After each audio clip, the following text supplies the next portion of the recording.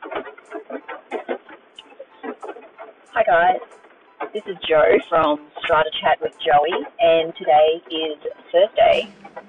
I've got a couple of meetings coming up today. A couple of body corporates are having their annual general meetings, which I'm always very excited to attend because the majority of the schemes I manage, I only see my owners face-to-face once a year. The rest is transacted over email, unfortunately, so it's nice to get out and to see them.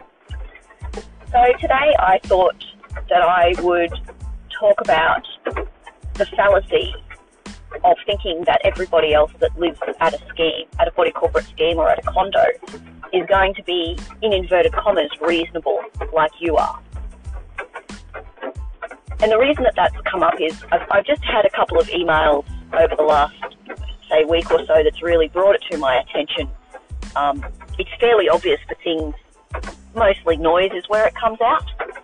So a lot of people, when they move into a body corporate scheme or a strata scheme or a condo or a homeowner setup where you have basically community living, a lot of people move in with the expectation that things will be exactly as they need at every stage of the day or night.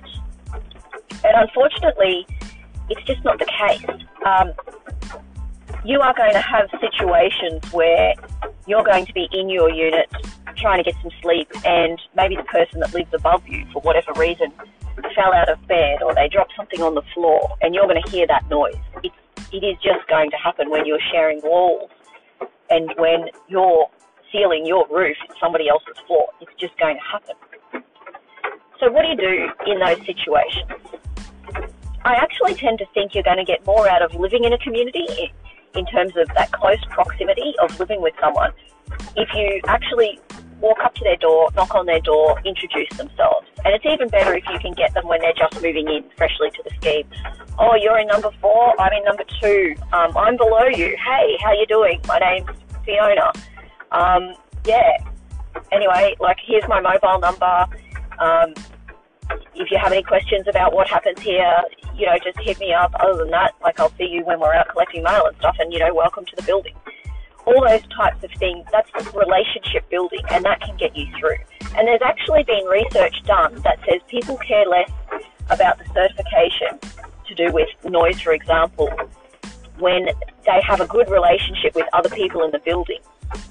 If you don't have a good relationship, and if you come home at 8 o'clock every night and you sit in your unit and you don't have contact with the person that lives beside you or above you, if you don't know who they are, it's a hell of a lot easier, because they don't have names, to any little bit of noise that you hear or any slight annoyance that you experience. It's a hell of a lot easier to justify to yourself, that person is trying to ruin my life. That is deliberate. They know I'm here. They know that they're causing noise, when often it's just honestly not the case.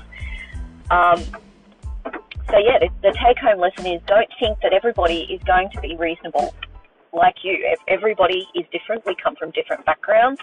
We have different strengths and weaknesses. And if you manage it properly, if you go out of your way to try and meet the people that are in your complex and talk to them and see them as a person, you might be really surprised by what sort of a world that opens up.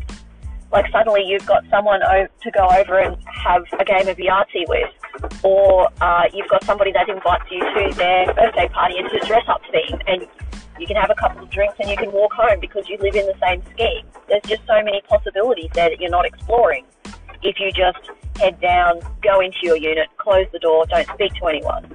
So I think that's one thing that I'd urge everyone to do. Start making a step today. Take your earphones out when you get home. Give a nod to your neighbour who's also going into their front door. Hey, how you doing, man? Did you have a good day? Was it great? Was it bad? How are you? Just start with something small. It's really simple. And you'd be surprised the number of things that can be overcome. All right, everybody, enjoy the rest of your Thursday.